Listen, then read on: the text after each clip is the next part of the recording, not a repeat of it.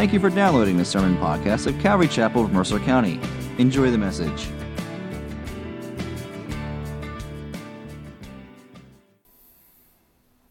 And Father, that is an understatement. As we come and we gather, Lord, we are ever aware that we have no right to draw into your presence other than through the access granted to us by your Son. And so, Lord, as we today celebrate communion and as we meditate on that reality, Lord, we do pray that you would enlarge our hearts to know and understand that truth. And Lord, that you'd bless us for coming into your presence, even as we seek to bless your name and to honor you with our praise and our prayers. So Lord, be blessed, minister, continue to minister to our hearts, we ask. In Jesus' name, amen. Amen. Well, friends, we are celebrating communion today, but prior to doing that, we're going to look at a portion of Proverbs 15. So if you would please turn to Proverbs chapter 15. We'll look at a smaller section than perhaps typically, so that we can leave some time for some additional worship and song, and we can celebrate communion together. Proverbs chapter 15, we have already begun, so we're about halfway through. So skim on down to verse 13 where we left off, and I'll read it to you. It says this: "A glad heart makes a cheerful face, but by sorrow of heart the spirit is crushed." A glad heart makes a cheerful face, but by sorrow of heart the spirit is crushed. Very similar. There's another proverb that is perhaps a little more familiar to you. It's in chapter 17. That says this: "A joyful heart is good medicine, but a crushed spirit dries up the bones." Maybe a little more familiar to you, but both of those are essentially saying the same thing. Solomon is drawing our attention to the way in which a cheerful disposition can positively impact a person.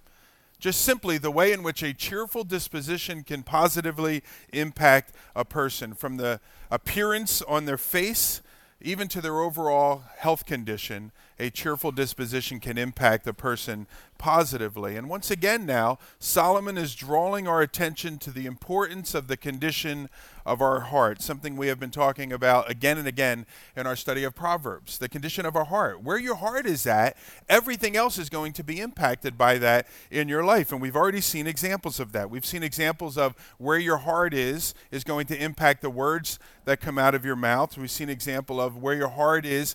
That's how you're going to respond to circumstances. So if people wrong you, where your heart is going to determine how you respond in those particular circumstances. Where your heart is going to impact the place that you allow yourself to go, the things you allow yourself to get involved with. All of those things are dependent upon the condition of where your heart is. And here now, Solomon simply says that the very look on your face, on a person's face, is impacted by what's going on down in the deep places of your heart. Now, for the believer, for the child of God, the heart may not always be giddy, and our hearts may not always be filled with laughter. And that's not what this verse is trying to imply, this idea that a cheerful heart, we're always going to be happy, we're always going to be giddy, always have a smile on our face. That's not necessarily what Solomon is trying to get at. What Solomon is trying to get at, he's addressing this general sense of negativity that is so often present in others and ought to be missing in the heart of the one that follows the Lord. And you know people like that, don't you? Just always negative. And you don't even want to be around them after a particular while, because it's as if it's this self-fulfilling prophecy. Everything is negative. See, there's another thing. There's another thing. And you don't want to be around it. Somebody has said this, that one of God's greatest evangelistic tools is the cheerful spirit of those that are following after them. And that's a statement, obviously, that we could sit around and we could wonder. But there's a lot of truth in that statement. Whether it's absolutely true or not, I guess it could be debated. But there's a lot of truth in it. That your general demeanor can draw people to Christ. Because what people do is they see that, they take notice of your general positive outlook and cheerful heart that is there, and they begin to ask the question, whether they say it out loud or not, but they begin to wonder, what makes this person so different? Or as it says in 1 Peter, what is the reason for the hope that is found in this particular person? And so then, not only is a cheerful heart good for you, it's just going to impact you positively as you go about your days, but it can be used as a tool to draw others to the Lord as well. And so if you recognize, and we'll talk a little more about it in a few verses, if you recognize that your general disposition is negative in nature, that's a matter you want to bring to the Lord to pray about that particular matter. Well, that's just who I am. Yeah, I know. Bring it to the Lord and let him do a work within you. Okay? It's that significant. Verse 14, it says, "Now the heart of him who has understanding seeks knowledge, but the mouths of fools feeds on folly." The wise individual is never satisfied with their wisdom. There's never a point where the wise individual is going to say, all right, I got everything I need to know. I'm good. Now let me go on the lecture circuit. The wise individual is ever seeking to grow and to learn. And the most knowledgeable people, and not just head knowledge, book knowledge, but the most knowledgeable, the ones that are skilled at life, that's what wisdom means. The most knowledgeable people never stop in their pursuit of knowledge because they know and they realize just how much they don't know. And so they're ever seeking to learn and understand and see where it is that God is directing them and leading them. And that's what really makes them wise, the realization that they still need more wisdom. So they never seek to learn. Now notice, though, the second half of the verse, it continues. It's also important. The second half says, "But the mouths of fools feeds on folly." And so what we can take from that is not only is the wise person knowledgeable because they realize they don't have all the knowledge that they're going to need, but the wise person is knowledgeable because they know where to go to get good knowledge. Here it says the fools feed on folly. The converse would be the wise person feeds on wisdom. They go to the right place to get the right information so that they can continue to grow and continue to acquire wisdom. The fool, though, either gives himself to pursuing folly, foolishness, when he should be going to knowledge, or he gives himself to other fools, becoming more and more like those that he is, so to speak, feeding on. So, be wise with what you give yourself to, the people you give yourself to, those that you allow to influence you, and how you spend your time, because all of those things will determine and impact the type of person you are becoming. Okay? Verse 15, it says, "All the days of the afflicted are evil, but the cheerful of heart has a continual feast." Very similar to verse 13, closely related to this. For some reason, maybe you've come to experience what I have, for some reason, the optimist always seems to have a great day, while the pessimist just can't seem to catch a break. You notice that in life? The optimist always, no, apparently not. Okay, nobody's with me. But the optimist, it just seems, always has a great day. Yeah, there's some things here and some things there, but overall, it was a great day. It was a good day. Had a nice day. The pessimist, on the other hand, just can't seem to get a break. Is that a coincidence? I don't think it is. It's been said that the attitude of your spirit affects the altitude of your spirit. And if you tend to be a person that gripes and complains all the time and generally approaches life with a negative attitude, it's no wonder that things tend to come off negatively in your life. And I know it's overly simplistic, but the simple daily decision to approach life cheerfully and with a positive outlook has the power to make a world of difference in your life. Overly simplistic, but it's the reality. So if you wake up as a grump, somebody said this, if you wake up grumpy, you should let her sleep in more. You ever heard that one? That's rude. That's terrible. But if you wake up as a grump in the morning, well, before you get going with your day, deal with that grumpiness. Skip breakfast if you have to. Well, you'll probably be grumpy then. But if you need to, take the time, do it while you're in the shower or something, multitask. Take the time and say, Lord, I can already tell my heart is not where it needs to be today. And I got a bad attitude already. And nobody's even awake in the house yet, so it's my fault. All right? And then just ask the Lord to deal with it. Don't go through your whole day with that. You don't need to. Give it over to the Lord. I wrote here a little note. Stop being an Eeyore. You remember Eeyore? So you can picture that little horse or whatever he is. What's he, a dog? He's a donkey. Okay. Sorry. It's been a long time. All righty. Don't be an Eeyore. Verse 16 and 17. It says, "Better is a little with the fear of the Lord than great treasure and trouble with it. Better is a dinner of herbs where love is than a fattened ox and hatred with it." Now, back in verse 15, the one we were just looking at, the one having to do with Eeyore, back in verse 15, Solomon told us the value of a cheerful spirit. Here now, in verses 16 and 17, he tells us really the true source of that cheer, which is simply this: being in right relationship with God and man. That's the true source of our cheer. Solomon says, better is a little without the fear of, no, better is a little with the fear of the Lord, Solomon tells us. Too often, we look to the treasures of this world to bring us our cheerfulness. And we convince ourselves if we only had a bigger bank account, a bigger house, a nicer car, more expendable income to go out and do whatever we want, if we only had those things, then our heart would be full. But the testimony of Scripture says the exact opposite right here. It says the exact opposite. The testimony of Scripture says, because God designed us differently, that what's truly going to bring joy to your heart and cheer to your heart is being in right relationship with God and with man. That's how we were designed as human beings. We were designed to find our satisfaction not in the things around us, but rather in God and in right relationship with those that are around us, with man. And it's not until we are in right relationship, Solomon calls that the fear of the Lord, it's not until we are in right relationship that that can happen. Now, as I've been pointing out, the second thing that God calls us to is right relationship with those that are around us. And if you look at sort of the second portion of that verse, it talks about this idea of where love is. You can have this big feast without love, it's not going to be very pleasing to you. If you look at the Old Testament, there are 613 laws or rules that are found in the Old Testament regarding our relationship with God and with other people. Those can be summarized into two commands. Love the Lord your God with all your heart, soul, mind, and strength, and love your neighbor as yourself. It's essentially what all 613 of those laws are designed to communicate. Love the Lord your God with all your heart, love your neighbor as yourself. And if you're thinking, wow, Greg, that's really profound, you summarized the whole Bible in that way. I didn't summarize it, Jesus did. And so I know it's right. Jesus says this, Matthew chapter 22, there's some scribes, lawyers, they come up to the Lord. They ask him what's the greatest of all the commandments, and Jesus says this: you shall love the Lord with all your heart, your God with all your heart, with all your mind, with all your soul. This is the greatest and first commandment, Jesus says. And then he says, then the second is like it, you shall love your neighbor as yourself. A few verses after that will say, on these two commandments depend all the law and the prophets. This is what it's all about. Love the Lord, love God, love the Lord, and love others. And then the rest of the Bible explains how you do that.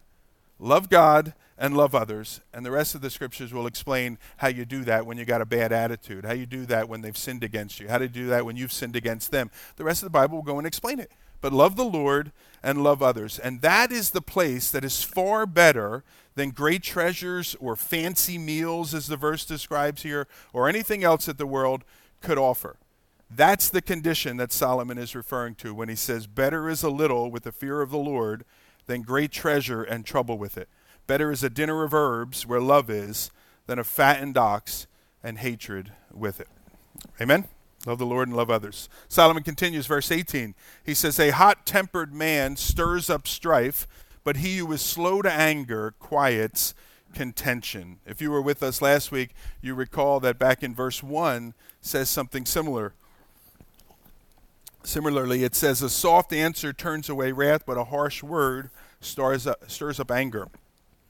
And as we looked last week, that we know that the way we respond to another who is already on edge with us goes a long way in determining what's going to happen next. If we're going to diffuse the situation or we're going to stir up the situation, but the way that we respond to another that's already frustrated with us in some way or another, if we respond in kind when they're already angry with us, the result typically isn't going to be very good. We've all experienced that? Yeah, we know that to be the case. And here, Solomon points out the way in which a person that is prone to flying off the handle is more likely going to stir up additional strife than the person that is slow to anger. And so he says again, a hot-tempered man stirs up strife, but he who is slow to anger quiets contention. And he goes on to say, or in fact his point here is that a person that is slow to anger, that person's not controlled by their emotions, but rather they're controlled by careful deliberation. And because they are controlled by careful deliberation, they think about what they're about to do. Because they do that, that actually quiets contention. They're calm, Measured response settles things down. And I know we've all come to experience that. We know that to be the case. The wise person establishes these types of responses as their goal. They make it a matter of prayer. They make it a matter of reflection when their lives are not exhibiting those types of responses. And they realize, no, that's not just who I am. They know it's who I am. Lord, you need to change who I am. This is not acceptable. This is not appropriate. And they bring it to the Lord as such. They bring it to the Lord as sin, and they ask him for his help to overcome that sin. And that's the type of person that we should be desiring to be. And Solomon says that's a wise individual. Verse 19 says, the way of a sluggard is like a hedge of thorns, but the path of the upright is a level highway.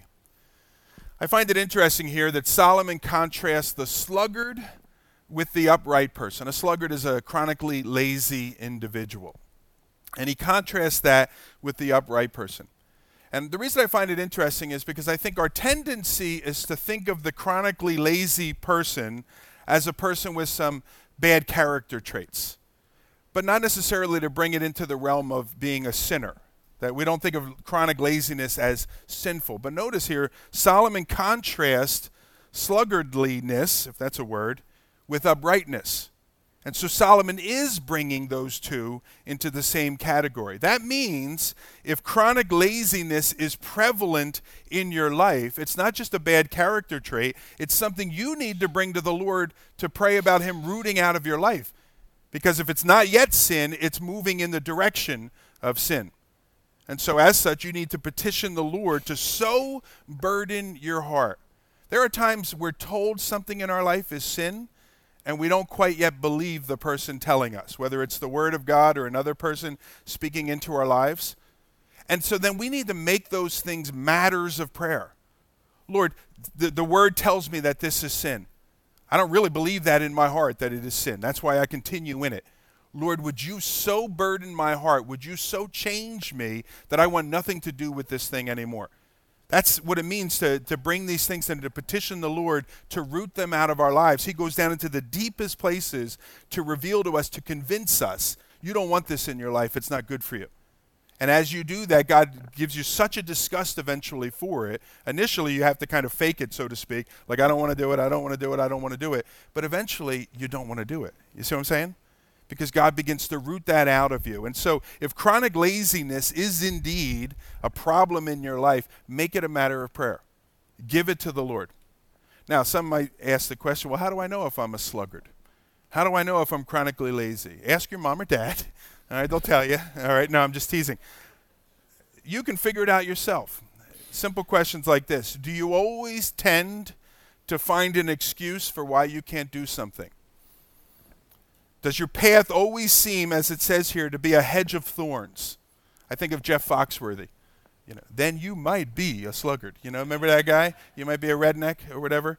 If you always tend to find an excuse, there always seems to be a roadblock that you just can't get past. If those types of tendencies are found in your life or present in your life frequently, then you just might be a sluggard. It says here, the way of the sluggard is like a hedge of thorns. And in a previous study, back in, a little while ago when we were looking at sluggards, back then we looked forward to Proverbs chapter 22. And there in 22:13, you may recall this verse. It says, the sluggard says, there is a lion outside, I shall be killed in the streets. There's always an excuse. Now, a lion is a good excuse. I will say that. However, somehow the wise person, the prudent person, the persevering person, somehow they figure it out and they get the tasks that they need to get done. And so it's more than the fact that I don't want to be eaten by a lion. There's one more reason why I can't. There always seems to be a reason why the sluggard can't do what needs to be done. Whereas the non-sluggard somehow seems to find the path of no resistance. Look what he says here, Solomon, back in 15. He says, the way of a sluggard is like a hedge of thorns, but the path of the upright is a level highway. If you want to find a way, more often than not, you will find a way. And so you persevere. And the upright individual recognizes his responsibility, her responsibility, presses on, finds their way, takes one step after the other, and before you know it, they've completed their task. And then when you add to that perseverance a genuine seeking of the Lord for wisdom and strength, the result generally is success in your endeavors. Sluggardliness, being chronically lazy. These things matter in our Christian walks. And so they should become matters of prayer to us, that the Lord would root out any evidence of them in our lives. Amen? And again, that's all balanced with take a break every now and again. Just do nothing. Just sit in a chair and relax, read a book or something, or don't even do that. Stare at the sky. All right, if that's what you want to do. No, not too much, amen. All right, no, I'm teasing you. But just balance it out. That's all I'm suggesting here, okay? Verse 20, a wise son makes a glad father, but a foolish man despises his mother. I find this to be a bit humorous because it seems that Solomon is saying this, that if the son is doing great, that's my boy. If the son's not doing so well, that's her boy. It seems that that's kind of what he's saying here. A wise son makes a glad father, but the foolish man despises his mother. We know the reality is this, that a wise son makes both mom and dad glad, even as a wise daughter makes mom and dad glad. As a son or a daughter grows, and as they begin increasingly to make wise decisions, mom and dad's heart is satisfied.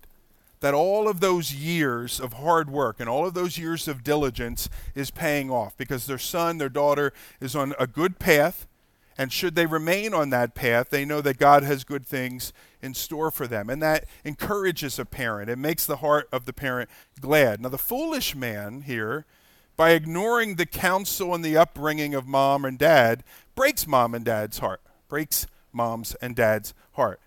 It's almost as if they despise their parents, to use the word that Solomon used there, because they must despise their parents if they're willing to bring all this grief upon their parents. Who else would do that other than a person that despises mom or dad?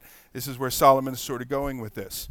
And I said this last week here, that in the proper course of things, the way things are supposed to operate, no one is going to love their son or their daughter more or desire better for their son or their daughter more than mom or dad. That's the normal order of how things should go. Your heart is just wedded to that child. And the moment that baby comes out of the womb, your heart is just there. And the moment that baby becomes your own, your heart is just there and you love the child. You don't even know anything about the child yet. It's just there in front of you. And your heart is wedded to them. And so mom or dad wants the very best for that particular child as they grow up. That, combined with the benefit of their experience gained from many more years of living, so they have all this experience, all this wisdom, all this knowledge from many years of living, and they love you more than anyone else can possibly love you. You put all those together, that's a person you should be listening to. That's a person whose wisdom and advice you should be receiving, or at least regarded highly enough to give it a hear. The fool, however, considers himself wiser than mom and dad, and thus they ignore the loving advice and helpful counsel of mom and dad. That is not a recipe for success. And so whether we're young or even if we're older and our parents are older, we're adults, that sort of thing, you can still look to mom or dad for wisdom. Doesn't necessarily mean you have to take every word of advice that they have, but you know that they have many more years experience, they love you, and they want to speak good into your life, and so you give them a listen. Verse 21, it says, folly is a joy to him who lacks sense, but a man of understanding walks straight ahead.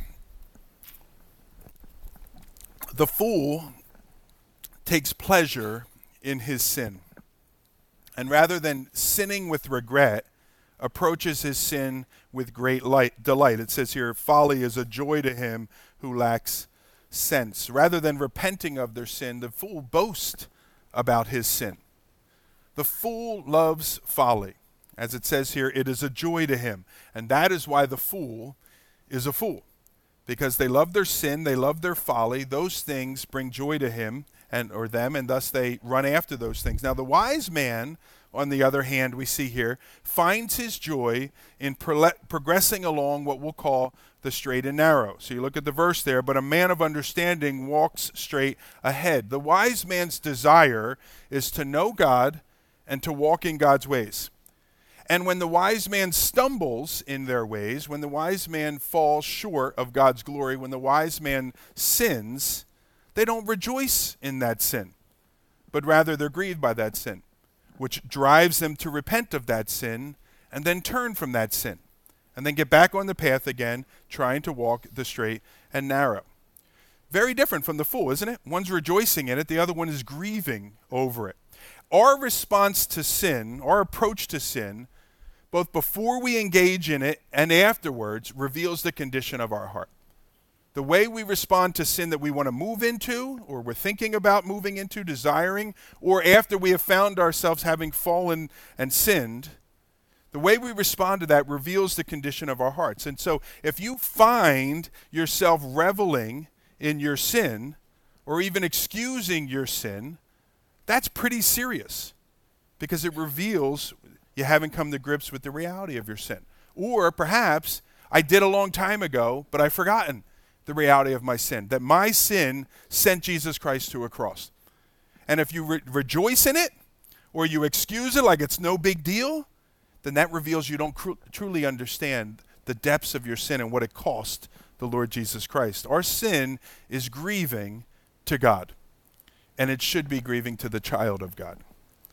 And so we allow the Lord to search our heart in those matters. Verse 22, it says, "Without counsel plans fail, but with many advisors they succeed." Not the first time that Solomon has exhorted us of the value of seeking wisdom, receiving counsel, even receiving the counsel of an abundance of individuals. Back in chapter 10, he said, "Where there is no guidance, a people falls, but in an abundance of counselors there is safety."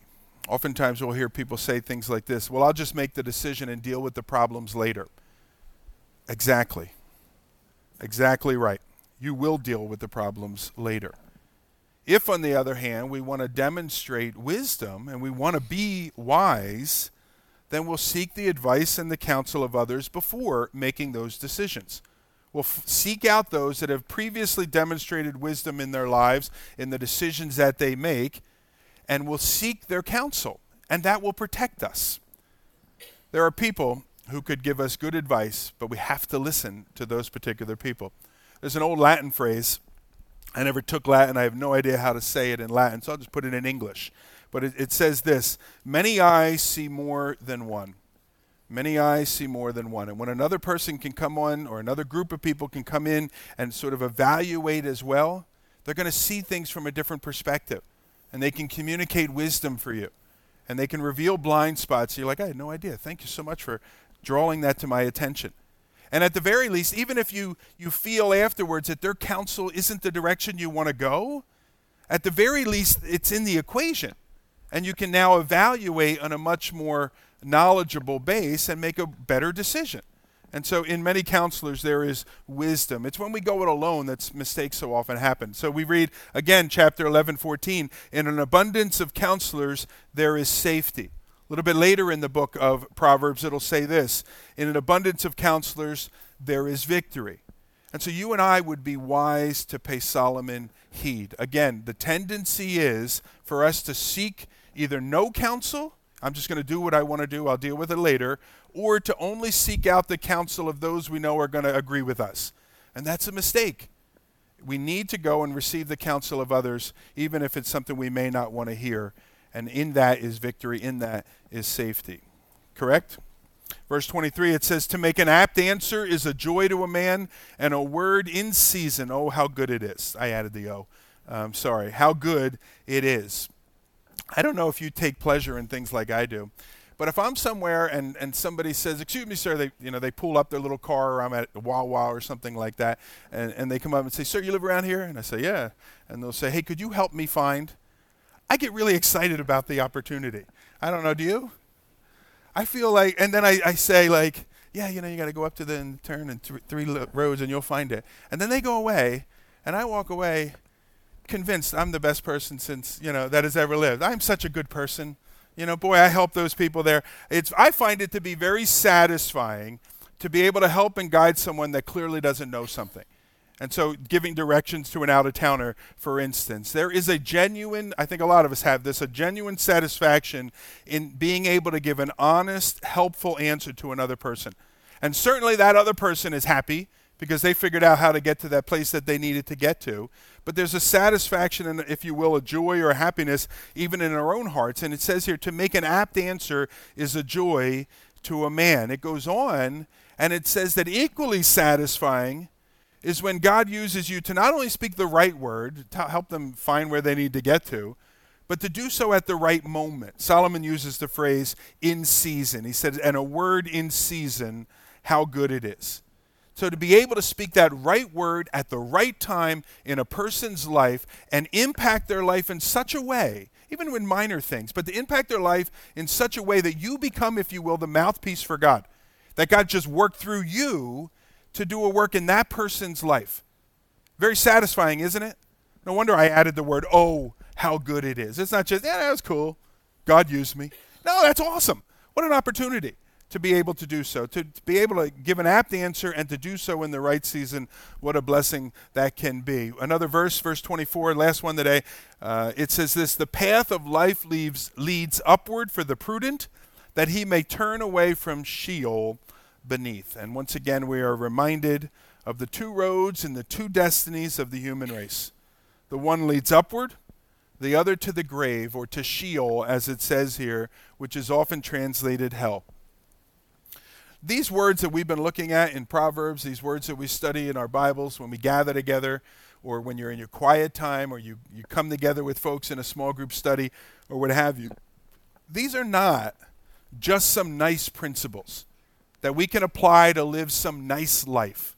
That's not what this is. Sometimes I think we can get into that trap, particularly with the book of Proverbs, where you have all sort of these little statements about kind of living your life or whatever. We can walk away thinking these are nice principles so that we can live a nice life. These words, it's scattered throughout this book, and the message of this book are words with eternal ramifications.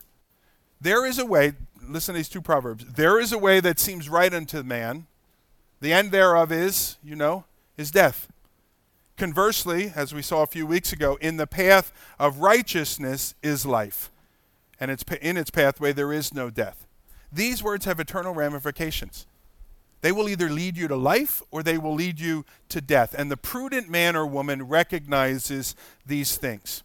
The prudent man or woman recognizes their own depravity, and that depravity separates them and alienates them from a loving and a holy God. Eternal ramifications. And then, after having coming to know the washing and the cleansing that comes through the sacrifice of Jesus Christ on the cross, the heart is burdened then to go help other people to know that reality as well. And so this morning, as we celebrate the reality of the cleansing, we're going to do so by celebrating communion together. And so we're going to bring the worship team back up. You guys can come on up. And they're going to lead us in a few more songs of worship. Don't go anywhere. Everyone's stirring. If you're not on the worship team, sit down. All right? As they lead us in a few more songs, the purpose of this time of worship is to prepare our hearts for the receiving of the elements. And I would encourage you to do just that. Not just to sing, how many we got, 2, 3, and then we can get out of here. But to use this time to prepare your hearts, to ask the Lord these questions, okay? So you don't even have to sing. These guys have been practicing. They'll lead us. Ask the Lord to reveal areas of your life in which you have been running after self, where you have been running after your own ways. Ask the Lord to draw your attention to ways in which you've been running in your own wisdom and not His. Ask Him to unveil tendencies in your heart that only serve to alienate you from God and from others. And as the Lord begins to minister to your heart and to put areas on your heart, when He does that, confess those areas. You know what, Lord, you're right. I know you're right. I knew that all along. I've been wrestling with this for months now and just sort of pushing you aside. And confess it as such. Agree with Him. Acknowledge it. And then ask Him to cleanse you. I give it to you again now, Lord. Ask Him to cleanse you afresh regarding those things. Commit your way that when you leave this place, you're going to walk in the ways that He would have you to do so. And the Lord will minister to your heart in preparation for communion. Now, I will say this, first things first, for some of us here. Some of us here need to ask the question, am I even right with the Lord? Have I ever dealt with my sin at all? You're here, and I'm glad you're here, but that doesn't necessarily mean you're a believer in Jesus Christ. It doesn't necessarily mean that you've come to the cross of Christ, recognizing that your sin put Jesus up on a cross, that he went to a cross to cover the penalty for your sin, that he died so that you would not have to die, that he was judged so that you would not have to be judged. Some of you have never been there before, and you've never confessed yourself to be a sinner in need of a Savior. Jesus Christ is that Savior. And when we celebrate communion, those of us that are followers of Jesus Christ, those of us that have come to the cross of Christ, we are boldly proclaiming, my sin is forgiven because a perfect one took my sin. If you've never done that, communion is not for you. But you can do that right now before we get to that. And so in the next set of songs, begin to just pray. You don't have to sing, just pray. Ask the Lord to reveal, am I a sinner? Am I outside of the Savior's love? Have I ever accepted the work of Jesus Christ? And if he reveals you never really did do that, then you do that right while you're sitting there. And Jesus Christ will enter into your life. He'll forgive you of your sins. He'll call you his child. He'll adopt you as his own. And then this is totally for you. Amen, good friends? Let me pray for us. Father, we thank you for that reality, for the simple truth of that scripture, that everyone that calls upon the name of the Lord will be saved. And Father, I pray for those with us right now that have yet to confess their sins to a holy God, have yet to acknowledge that their sin separates them from a holy God, and have never looked to Jesus Christ as not just a sacrifice for sin, but the sacrifice for their sin. And I pray that you would stir in their heart in such a way that no peace would come until they do that. And Lord, you'd set them free from the penalty of their sin by the washing of the blood of the Lord Jesus Christ. Father, I pray for those of us in this room that are followers of Christ. Lord, your desire for us is to go deeper and deeper still. And as that deep cries out to deep, Lord, we pray that you would draw our hearts into those places. Lord, whatever needs to be revealed, that you would reveal it. Any hardness of heart that we've been harboring, we'd give it over to you. Any secret sins that we may have, we would become disgusted now by those sins, by the working of your Holy Spirit, and we would leave them here. Lord, do a powerful work within our hearts as we receive from you. We pray in Jesus' name. Amen.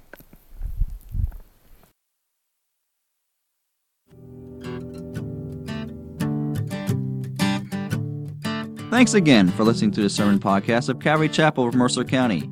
If you would like more information about the church, its ministries, its worship services, or its small groups, please visit ccmercer.com or download the church app to your phone.